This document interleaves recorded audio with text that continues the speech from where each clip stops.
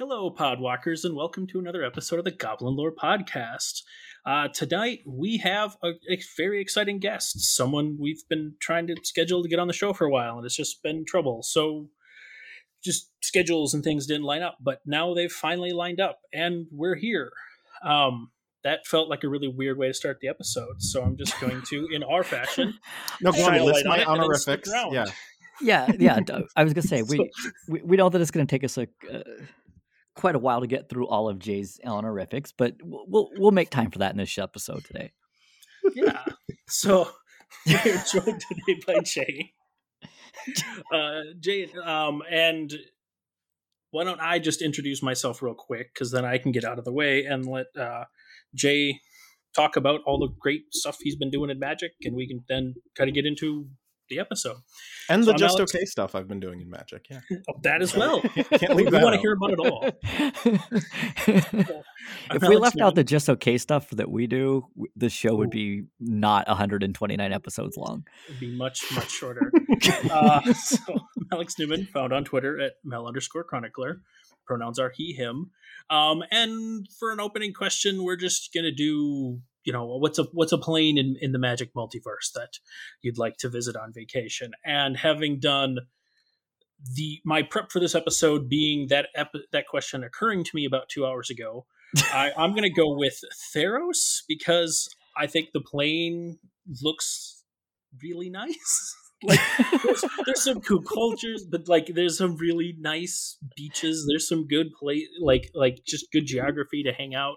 Doesn't seem super threatening. Like we're right now in the Magic releases in a plane that is cool that I don't want to visit. Like I would vacations on Innistrad do not seem fun for me. Some people that may be for other people, and that's totally fair. Not for me. I just like So- it's not a big like. Ashiok may be somewhere, but it's not. It's a peaceful place. Hey, random tourist there for a week, maybe a weekend. I'm not worried about Ashiok. Okay, Innistrad, fair. I'd be worried about, like Everything. all sorts of I'd be worried about Innistrad. Like that's just how that place works. Just random tourist, not super worried about. I feel Yeah. like their pumpkin spice game has to be really on point right about Oh. now, though. Right? Like, Yeah, theme the that- newest set. Yeah. Innistrad probably is the pumpkin spice capital of the Magic multiverse. But it's Like, like, that's how I don't planeswalkers know. keep going there and they keep dying, but like no one ever gets back to give the bad reviews. So people just keep coming. See, I was just thinking this was more of like a zombie situation. Like you don't actually want to know what is being used to fertilize or grow the pumpkins, but it's really good. It's really good. You just don't ask those questions. Yeah, I feel like the Simic might have give them a run for their money, but probably even the Simic science can't beat what Innistrad can do for pumpkin spice. So, I mean, it'd be like pumpkin crab spice, which probably has its own appeal, but is kind of a different thing at that point. A different thing at that point. Sounds like something we'd have in Maryland here, because that would be like we just add Old Bay to it and it would be perfect. So we put our Old Bay Just in add everything in Maryland. I do miss going back out to Maryland. So there's an anime convention that was in Baltimore, moved to DC recently, that I've gone to for a number of years because a friend of mine is in Maryland, is in Baltimore. And I used to tell him, like, number one reason I always go out there was to hang out with him and some other friends from the Northeast area who we'd meet there, people I met playing World of Warcraft, actually, just playing online. My second reason, like the convention, that was always fun. And then number three was crab. Getting fresh crab is just... I thought you So- were going to say that it was Old Bay. No, for someone in Minnesota, like getting that fresh crab is great, and I miss it. Having Yeah, I not guess gone to it's a convention challenge for out 2 there. years because of this. So, yeah. Yeah, Otacon. I went to. I assume that's what you're talking about, not like Yes, Yahtzee. Yeah, exactly. not the other one. Otacon I went to in the 2000s and then was annoyed by from 2010 until 2018 because I worked in the city and had to get past the convention center to go home. And I was like, Yes. the first year I was like, oh, hey, look, it's my people. And the second year I'm like, just get out of the street. Like, get that big sword and get out of the street. I want to go home. Yeah, I did grad school in San Diego, so. Oh, good Lord. Yeah, I'm so sorry. Well, hi, I'm Hobbs Q. Pronouns he, him. I can be found on Twitter at Hobbs Q. And I would visit the meditation realm because I just need somewhere kind of peaceful to relax for a little bit, just kind of chill. There's probably not a lot going on So, there right now. Would you bring a cake with a file baked into it, perhaps? I mean, I might bring a gift. You don't show up to a realm with elder dragons without bringing a gift. That's fair. That goes back into fantasy history. One of the best ways to deal with dragons without being eaten is gifts. So I'm not showing up there empty-handed now. And there's two brothers, I guess, that live there now, which is a little weird, but I would still bring something for both of them. Yeah, I definitely would bring something for both of them. How codependent is that, though? I mean, come on. You're both adults. Move out. Well, if you move out. Well, I feel like for a really long time, there really was only one person living there. It's awkward right now. Squeeze got it handled. We already have a plan. Mm-hmm. Mm-hmm. Squeeze gonna spark and then accidentally release Nicol Bolas, and I am here for it. If that's not possible, then I don't like Magic the Gathering anymore. I mean, things are always possible. Whether or not they're likely is a very different question. Come on, Squeeze been around for so long. The poor goblin needs something. Sparking's what he's got. And he needs a buddy. But yes, I would go there because I'm sure it's lovely and peaceful. There are the pools of becoming. I would just kind of relax in them, and I think it would be great. And if I happen to let loose Nicol Bolas, it's not the end of the world. Not the end of that world, at least.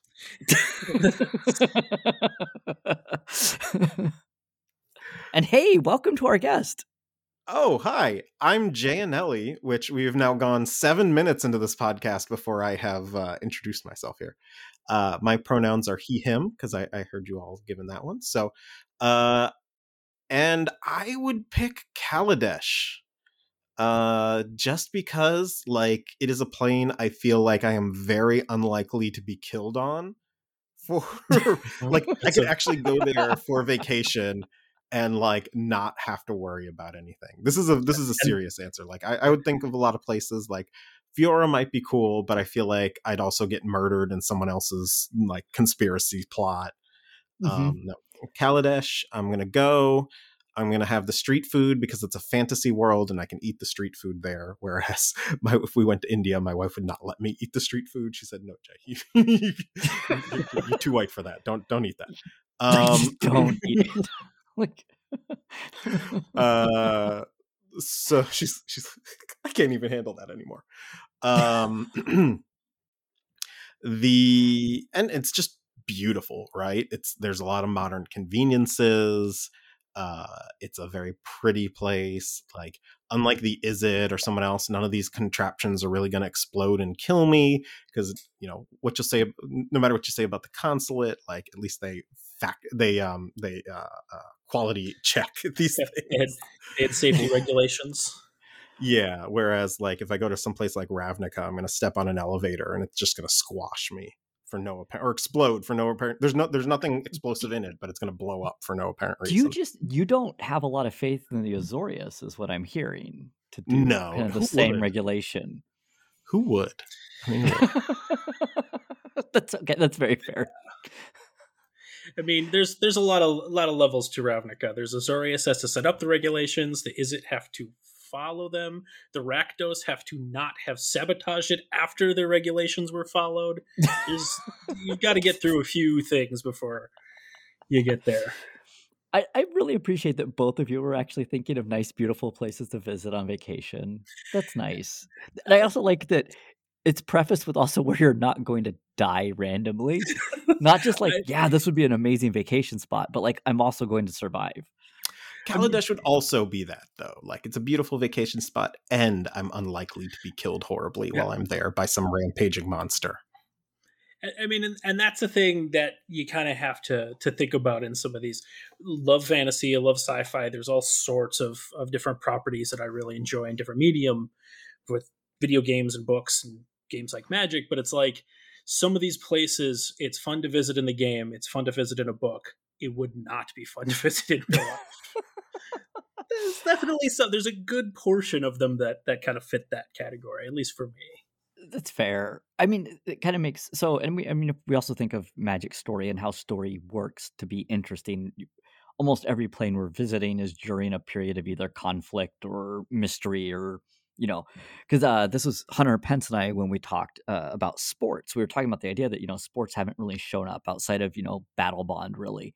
But like this idea of just sports going on is because sports is leisure, sports is recreation, and we don't get to see the planes usually in those states because that doesn't make for good story. That's right. I mean, if you look at Innistrad right now, we haven't been to Innistrad in 2 years in universe, and things have been pretty mild in those 2 years, other than things getting slightly cold. We come back when the action's happening. Mm-hmm. Yeah, you got to jump back in like right when. Oh, well, the moon's still there at least, which is an important thing to keep track of. Innistrad. It's actually really funny. I was thinking about this tonight because my daughter Gwen has become really obsessed with the moon and like being able to see it. Usually it's been, now that we're entering fall, she could see it like in the mornings when she was getting up for school, but then it went to a new moon and trying to explain phases to a 2.5-year-old. But like she was really excited and was like, we found the moon, it was lost. And it makes me think that like on Innistrad, if the moon's lost, it's probably a much bigger deal, I guess. I do love how much the moon just blows children's minds, because Arjun is, he's 5, but if I'm walking him to school one day and he sees the moon out in the morning, he's like, Daddy, the moon is out. Does. Right? Like, yeah, it sure is, buddy. It sure is. And then she gets really upset when I have to tell her, like, you can't see it right now. Like, or she'll just like be like, where's the moon? And I'm like, it's sunny in the middle of the day, honey. Like, I don't really have the basis to explain this to you. Yeah, right now it's just, nighttime is for the moon, daytime is for the sun. And if they like cross over at all, it's like, what is happening right now? Like I had to work really hard earlier this year to convince my son that day and night are not equal at all times throughout the year. Ooh. Apparently someone said that to him in like daycare. I just could not dislodge it. Daycares we are finding to be very interesting for these reasons, because all of a sudden we started learning about monsters in Gwen's room, which every monster that's been in any book we've ever read her has been like friendly and like, like this is the love monster. Nobody likes him because he's monstrous. And then she's like, I'm scared of monsters now. And we're like, why? And all we can figure is daycare. So, yep. So we had Arjun had a buddy over, and the buddy was talking about monsters and things, and apparently he had a lot of phobias. And so Arjun up to that point had zero fear of monsters, and then he suddenly had a fear of monsters and is coming in a room and is like, mommy, daddy, monsters are monsters real? My friend keeps saying monsters are real. And we're like, no, monsters aren't real, they're fake. Your friend is lying. You're a liar. They're horrible. No. And like, even if they were real, Daddy would come in and he would brutally kill them. All right, like it wouldn't be an issue. Like I have, I don't remember what I showed him. I think I had like a toy plastic sword in the room or something. Daddy would take this. This is a magical monster killing blade. And would come, and he's like, oh, okay, and he slept fine after that. It was so we had the hilarity of we moved her rooms. And all of a sudden, when we moved rooms, the monsters didn't. And she seems to be okay with this, even though she could say that will be the baby's room. But like, it's not hers. It's not the her baby. room. The monsters are the baby's problem now, honestly. Right. And for a while, we were asking her what to name the baby, and she said monsters. So I don't really know what's going on. Name the baby monsters. Like, it was just really funny. We're like, yeah, no, any monsters in your new room? Nope, they stayed in the old one. okay, are they in there? Yep, that's baby's room. Like, wow, kid. So we were asking Arjun to suggest names to us. So we were getting a kitten a couple months ago, and at the same time we were still working through baby names. And so we're asking him to come up with baby names and kitten names, and they were frequently like the same. Like, he wanted Right. stuff like he wanted to name his little sister Mittens and things like that. Like, no, we're not going to go for that one, buddy. I'm sorry. Like, we are not rich or white enough to call a kid Mittens. Jeez. And there were a lot of really cool ones. There was like these were like these were characters who needed to be the lead character of an anime, not a I can't think of any of them off the top of my head, but it was stuff like Cloud and that kind of thing. I do. I really like that. Yeah. We've been calling the baby QE2, and she has determined that is actually the name. QE2. So, QE2. Beautiful. Yeah. Beautiful. So, yeah. Well, Jay, welcome. We're 15 minutes in, and I don't even know what we're talking about today. I mean, we could just talk about parenting for the rest of the podcast. I'd be fine. We could. I feel bad for Alex. Talk about other things too. I'm sorry, Alex. No, that's okay. Well, so we have been going through. Actually, we have gotten around to kind of going through your books, and we're starting with the legends. And so one of the things that struck us was some goblin creatures showed up, and it seems like there might be love for goblin kind. And I think that we know this about you. You are a friend of the goblins. We're wondering why. Like, what is it about goblins? Like, I don't think I've ever learned that about you. So there is the mechanical origin, and then there's like why I persistently love those goblins. So I got back into Magic in the late 2000s, right around Future Sight. And of course, my friend and I went to a Future Sight pre-release, because what better set to get back into Magic in than the most complicated set that ever existed. But after that was Lorwyn, and he developed like a zombies deck. So zombies became his thing. And for me, I ended up gravitating towards the goblins, because I guess I opened some goblin at the time. And I had from way back in the day, from Arcadian Masks, one of the first legends I opened, which I think this is actually in my preface for the book, as I opened a Squee, Goblin Nabob. And so I had never really been into goblins. That card had just been sitting around. But it worked nicely with the sacrifice theme. Like, I can use these goblins as a resource. And like, it was just like it was like a mind-blowing moment, because it was like, oh, this isn't these aren't creatures I necessarily have to attack and block with. These are creatures I can just create to use as fuel for sacrificing stuff. Like, it was like a level up moment in my mind. I haven't really improved beyond that point, though. Why am I sacrificing them? What happens when they die? I don't know, but I can do it. Well, I mean, how do you improve past goblins? It seems like a good place to get to and then stop. It's true. So then in along Lorwyn and Shadowmoor, goblins were a major tribe. And so that's when we were really starting to get invested into Magic. And I ended up really liking the artwork from Lorwyn, and just how joyful all of the goblins are throughout all of Lorwyn. Yeah. Goblins on Lorwyn, from that whole set, all those sets, like, are very, very cool. So they're so different too. Like, the card that really encapsulates goblins for me, and it's the one I really fell in love with, has the silliest name, Mudbutton Torch Runner. Which is my wife is giggling behind me because she's at her computer elsewhere in the den.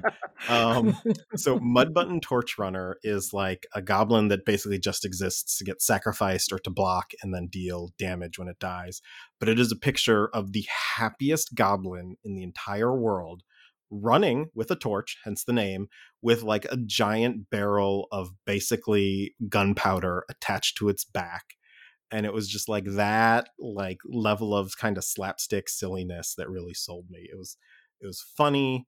It was like a little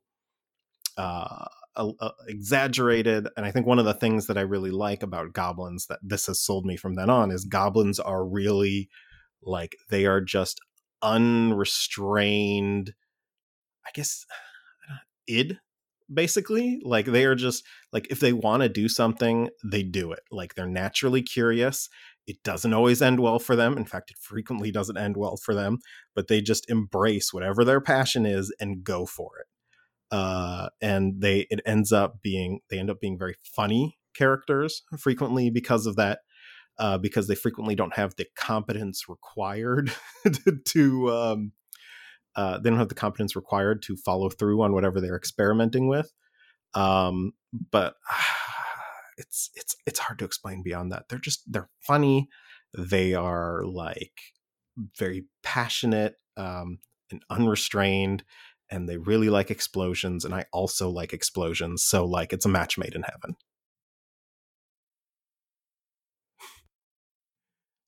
Did I lose you two here? Oh, no. Oh, okay. Sorry. Apparently, I silenced my mic as I was plugging my computer in, because what I was saying was, we've actually said on the show more than once that goblins are often wizards' place to be able to inject humor. Everything from just the flavor texts. I mean, even on Mudbutton Torch Runner, the oil sloshes against his skull as he nears his destination. The frog tosser games and the lighting of the flaming Bogart. Like, and he's running with this oil and a flame in his hand. Like, and there's frogs jumping around. I mean, like, they are the area where a lot of times Wizards is able to be silly. But as you said, there's also kind of this passion, this like just willingness to kind of go headfirst into whatever it is that they actually want to do. And and I appreciate, and I hadn't really thought of it that way, but you're right. They're very id. They're very spontaneous. Like, they do what is in their head to do. They think this looks fun, let's go do it, and that makes them very, very red in that impulsivity part of red, and part of the emotions part of red, where they feel that and they just go do it. They don't have the order of white usually to make them stop and think, or some of the other things. It's just go and do. And I think we're seeing, obviously, in the last 5-ish, 10-ish years, this has changed, but like early on in particular, goblins were very much like one of the evil things, like the undead and black, and I think that comes from older fantasy. But now in the last years, I mean, it's not a very recent thing, but relatively recent for the life of the game, that it is a place where Wizards has done some goofy things with them, especially in a place like Lorwyn, where Lorwyn is a much lighter set. There isn't really that same level of violence and aggression as in a lot of these sets. Yeah, it's just mainly the racism from the elves. But besides that, outside of that, and that's where Lorwyn turns a few of those things on their head, where you have the black elves, or the elves in the color black. Like, they're the ones who are the most aggressive and violent towards others, as opposed to the goblins, who definitely mess with other people, but it sounds like it's more prank level things than actual destruction and violence. Well, I mean, Lorwyn's where we even get, Wart in red green and the red black version, and the red black version is an anti. I mean, she's a nurturer. That's what her ability is. She's taking on that black, basically bringing things back, like bringing creatures back to your hand. But I mean, it's a very nurturing role that is not what you would think of as a red black goblin historically. Yeah, I mean, and we've had in Kaladesh, or not Kaladesh, in Ixalan, we had goblins who had jobs. We had our goblin pirates who were part of the pirate crew. They're part of a crew. They're part of a group. They're doing things. There's, most of them were still mono red, and they were probably impulsive and stuff, but they had jobs. They worked with people. They had coworkers and friends, and did stuff beyond just, well, those are goblins. They raid, they pillage. I mean, as pirates, they kind of do some of that too, but there's more kind of going on to it. It's not just a simple, this is a goblin, and in every world it's just a goblin. It's like there's some big differences between how they work. I think in Khans, we saw some of that on Tarkir as well. Goblins still is part of the Mardu. Those are more raiders type people, but we had goblins who are part of the families of these different clans. And I think goblins are really at their most interesting when they deviate from the kind of Tolkien-esque origins. The green, kind of vaguely anti-Semitic or fully anti-Semitic, long nose and all that ugly stuff. And they get into just what represents, as we said before, what represents the pure id of this plane. Like on Ixalan, that would be these capuchin goblins who are like interested in shiny things and explosions, and so of course they gravitate towards the pirates. But on Tarkir, they're like basically little mini yetis. And they gravitate towards like the snow, and one card is just like goblins going sledding like that. So yeah, well, I always find those the most fun. I think also pulling one of my favorite parts about goblins, which is the communal nature, even in the, going back into the early days of Magic, the fact that they belong to warrens, and like the early cards for goblin warrens like showed a family inside of the area. Goblin Slide has the goblins, like snowflakes, are only dangerous in numbers, and this idea that they're going to keep coming at you, and that there is kind of, I don't know, there is a communal nature to them, and we've kind of hinted at that a little bit, or even talked about, the better representation for goblins tends to be in that realm. And to pull a random couple of threads together in a weird way that I wasn't expecting, you're talking about the pirates, the goblins on Ixalan, and that's heading to piracy. That's the pure id, is the gold and the being attracted to gold and explosions. But the thing is, there's a lot of fantasy for people in being a pirate, being on the high seas. That whole thing is a fantasy that a lot of people would play out. That it looks fun and glamorous and is fun in a removed sense in a game and things, but probably wouldn't be as fun to actually do. There's probably a lot of monotony and bad stuff coming with. The reality of being a pirate was probably significantly less interesting than we thought it was, than we think of it as. I mean, I have not ever in my day-to-day life had to worry about scurvy, so I like that part of my life. I'm trying to think. I feel like there could have been periods in my life where I definitely probably should have worried about scurvy. Yeah, I mean, with nerds, like, you never know. Like, vitamin C deficiencies can be a real thing. Yeah, that's fair. So looking at the book, you mentioned like Squee's one that we like to talk a lot, but you talked about like the fact that, as you said in your preface, the story that came along with Squee was kind of this idea that like it was legendary. So first of all, it kind of told you something about that. And then the fact that a goblin could be legendary. I don't think that is something that we've seen as much of as you said in kind of like the Tolkien and kind of the more of the high fantasy. There's not like the same grandeur that is accepted or seen with goblins. And we've been getting more and more, but Wizards has a history of named goblins that are actually pretty cool.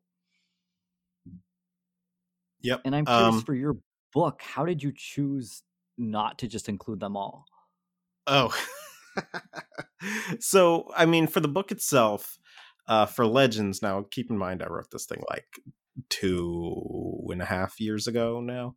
But when I was working on it with the art director from the franchise team, Daniel Ketchum, at the time. And one of the things we really wanted to highlight was both the human diversity and like the creature type diversity of the different planes as we went through the book, to try and get a little representation everywhere.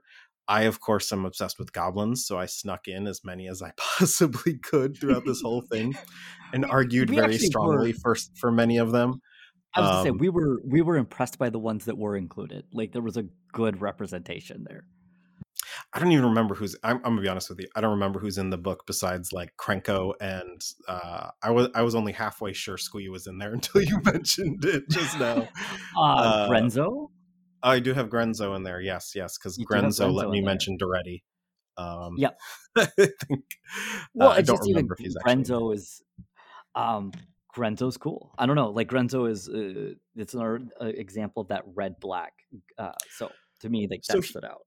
that actually leads to another good point. Is another thing I like about goblins are they are frequently like they're frequently underestimated, right? Like, so goblins aren't actually, like, despite it being funny, goblins aren't actually stupid. Like, I don't think anywhere in the multiverse are goblins truly actually stupid. It's just they come in most of these settings from like mountainous regions, you know, unsettled regions. They don't have book learning too much, although you see in like Strixhaven that there's one goblin who keeps trying to apply and gets told. I'm kind of mad about that card. That card I'm who still gets, mad about the that. guy, the goblin who gets rejected because he doesn't know how to apply properly. Like, that is a Yeah. dedicated student you bring him. So I anyway, was Grenzo, really bothered by the fact that there was no goblin representation in a school of Strixhaven. I'm not gonna lie. I'm still bothered by it. goblins Sorry. like Grenzo and Krenko make a lot of use out of the fact that they are so widely underestimated. And there's a lot of like fantasy racism against goblins in Magic too, where, you know, that has been backed off significantly. But like back in the Purifying Fire, like Chandra had nothing nice to say about goblins as a whole. And it's like, this is a person. Like, don't talk to them about them like that. I have said several times that is Squee's superpower, is that people underestimate him. Like, that is how Squee did a lot of the stuff he did during the invasion. Squee is great. Like, I really enjoy Squee too. Squee is fun because he doesn't like, he is scared of everything. He doesn't really know too well what he's doing, at least at the time. But he still does his best for his friends, like throughout, and ends up like saving the day frequently throughout the story because he's underestimated. And then he eventually starts to find, like, you know, he doesn't think he's good at anything. The crew doesn't think he's good at anything, but it turns out he's good at a lot of things, but especially firing cannons. I think it's a flavor text where it's like, was that Zap? They've been having him like they've been having him mop the decks and stuff. You know, he's the cabin boy because they didn't think he could do anything, but as soon as he's like given real responsibilities, he saves the day on multiple occasions. Yeah, all this time, and he's always their first friends. He's great. All this time I thought Squee was useless. Chuckle to say, who knew he'd be such a good shot? And it's like him shooting stuff off the bow of the like the Weatherlight. Yeah, and like Squee, I think is to us has been interesting because he's still around. I mean, I think this is where, you know, we can talk about frustration from returning to Dominaria, because we literally had a character that got a card that's just that there was no story with, who's like now one of the older beings around on Dominaria, right? Like, I mean, I don't know. And timeline wise, yeah. So there. Dominaria was hard. Like, I should be clear. Dominaria was probably the last set before I started contracting with Wizards. Even a little bit at the time. But like looking back then, I was like, man, we could have made so much more use of stuff. Looking at it now, I can understand like the hesitance to get into too much history with certain characters, like especially as you got to the end of the Dominaria story, where it starts to feel like they're just name dropping people to try and include more legends in there. And it'd be nice to get like infinite story, but I think the realities of a business, it just wasn't going to happen. That said, there is Dominaria United coming up, and Squee did not die in Dominaria, so the possibility still exists. As far as we know, he still can't die. So, I mean, his last name is Squee the Immortal. I think to me, it was the role that Slimefoot ended up playing, I guess, is kind of big. Whereas, like, you know, Squee being back on the Weatherlight was something that felt to me that it wasn't gonna it didn't need to be just name dropping, that it actually made a lot of sense. But that's I really love Squee, and I've always struggled with almost the lack of story that we get about Squee. Yeah, I think so. I really love older characters, and I really love when we can make space to like bring back old characters. I think one of the things I have learned, especially like working with creative teams on the Wizards side, is that there's also a lot of value to the newer characters, and making sure we give space to them. Like, I get what you're saying about Slimefoot, but Slimefoot was such a runaway popular character that, like, right? Fair. Like, Yeah, I know. it's It is. if Slimefoot had like stunk, well, he probably does, but like, like if he had panned, if Slimefoot had panned, like, I could absolutely see what you're saying, but I think Martha Wells especially is such a great author that she just took this character in an also funny, unique, saves the day with his friends direction.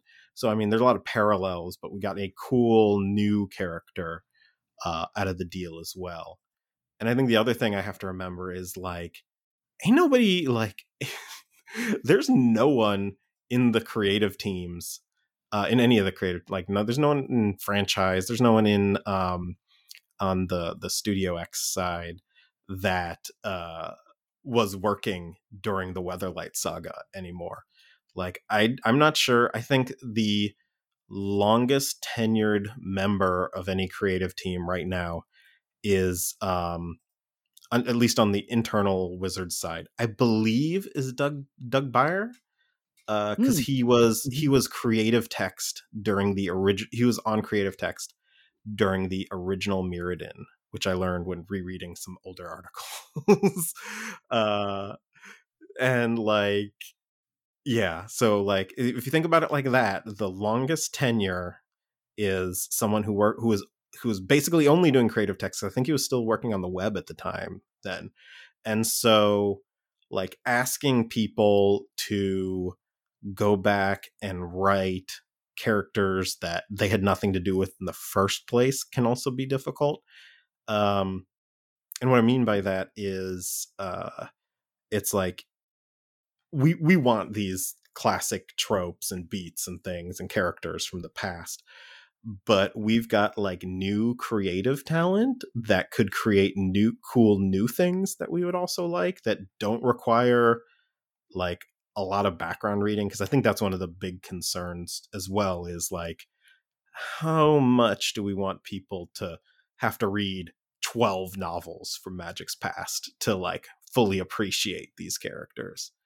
And it's a hard balance. Like, I agree. Like, a lot of, like, I am always leaning on the bring back as much as possible, make as much old connections and references as you can, but try and frame it in a way that's understandable for like newer folks, like jumping in on a new comic run.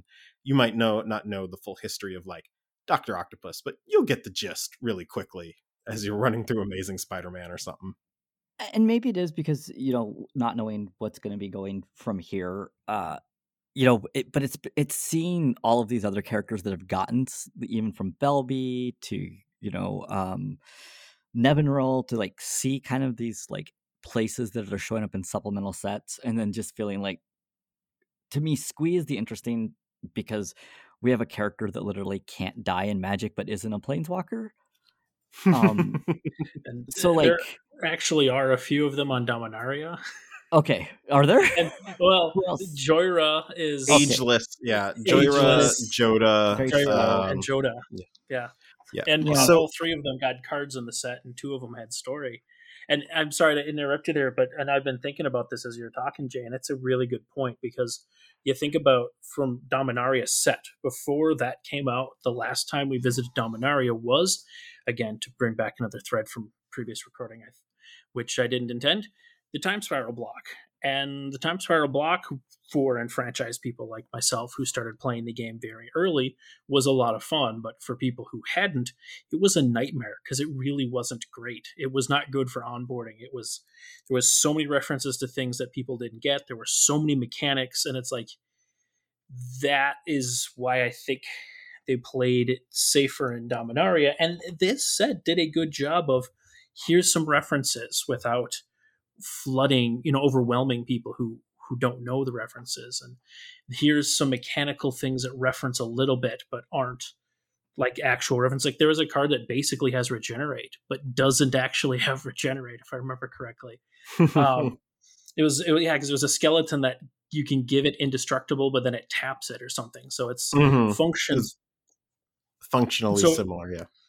Yeah. So that's a good point. That and also it's a good point that the teams change over time. It's easy with games and companies for fans to look at the company as a monolith and think, well, Wizards has done this for this whole time. It's like, well, but Wizards hasn't done anything. It's not even the same. I was going to say it's a building, but it's not even been the same building that they used to be in. It's a collection of people, and that collection changes over time.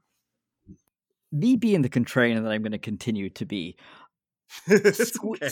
Squee won, Mark Rosewaters, and it is obviously the people who are going to be voting in that are going to be more enfranchised players. But Squee handily ran away with the head-to-head goblins with a lot of votes. I think even Wizards underestimates him. His power is too powerful. I mean, so it does fit. It's just I guess it's for me. I find taking my bias aside if I can, and that's not fully possible. We all know that. Just we can't get rid of our biases. I actually think that it's just this really interesting to have a goblin who literally was killed over and over again and is still it's a story of resiliency. Squee is a very, very good representation of resiliency. And it's almost like wanting to know and this is my selfish piece, is what has Squee been up to? And I guess that is I get what you're saying, but I also think that he's actually a very resilient and good character that was played for comedic value, but also has one of those saddest cards ever, where his lifeless body is basically being killed over and over again. There's a lot there. So what I'll say in defense of Dominaria and not having Squee is it is amazing the Dominaria story with Martha Wells turned out as well as it did, simply because it was the transition story to the franchise team before it all transitioned back with Ren Zendikar Rising and got web fiction again. Yep. So okay. If you think it in terms of, we've got an outside author with no background in magic outside of, I think we had talked to her on the Vorthos cast, and her sons had played way back when. And yeah, it's trying with a new team, trying a new approach with a new author. It's amazing. It turned out as well as it did. We got Joyra down very well. We learned about the Weatherlight again. What I will say is Dominaria is established again now. So we can go back. You now know Dominaria United is around the corner. We also know Jay is under NDA, so I'm not going to talk about any more things with Dominaria. Fair enough. But what I will simply say is the first Dominaria set very much needed to be the reintroduction to Dominaria.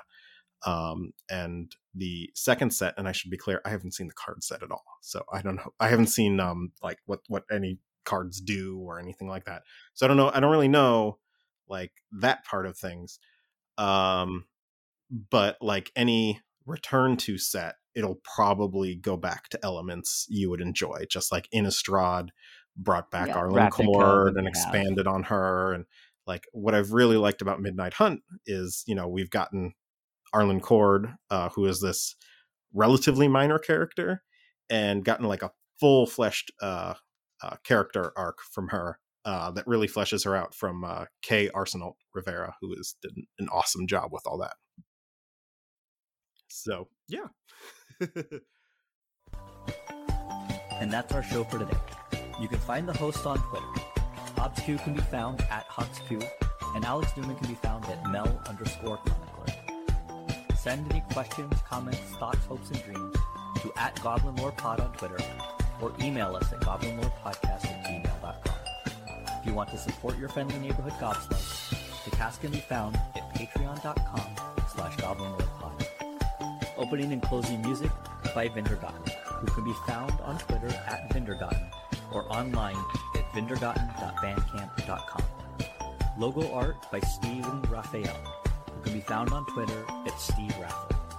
Goblin Lore is proud to be presented by Hipsters of the Coast as part of their growing Vorthos content, as well as magic content of all kinds. Check them out on Twitter at HipstersMTG or online at hipstersofthecoast.com. Thank you all for listening, and remember, goblins, like snowflakes, are only dangerous in numbers.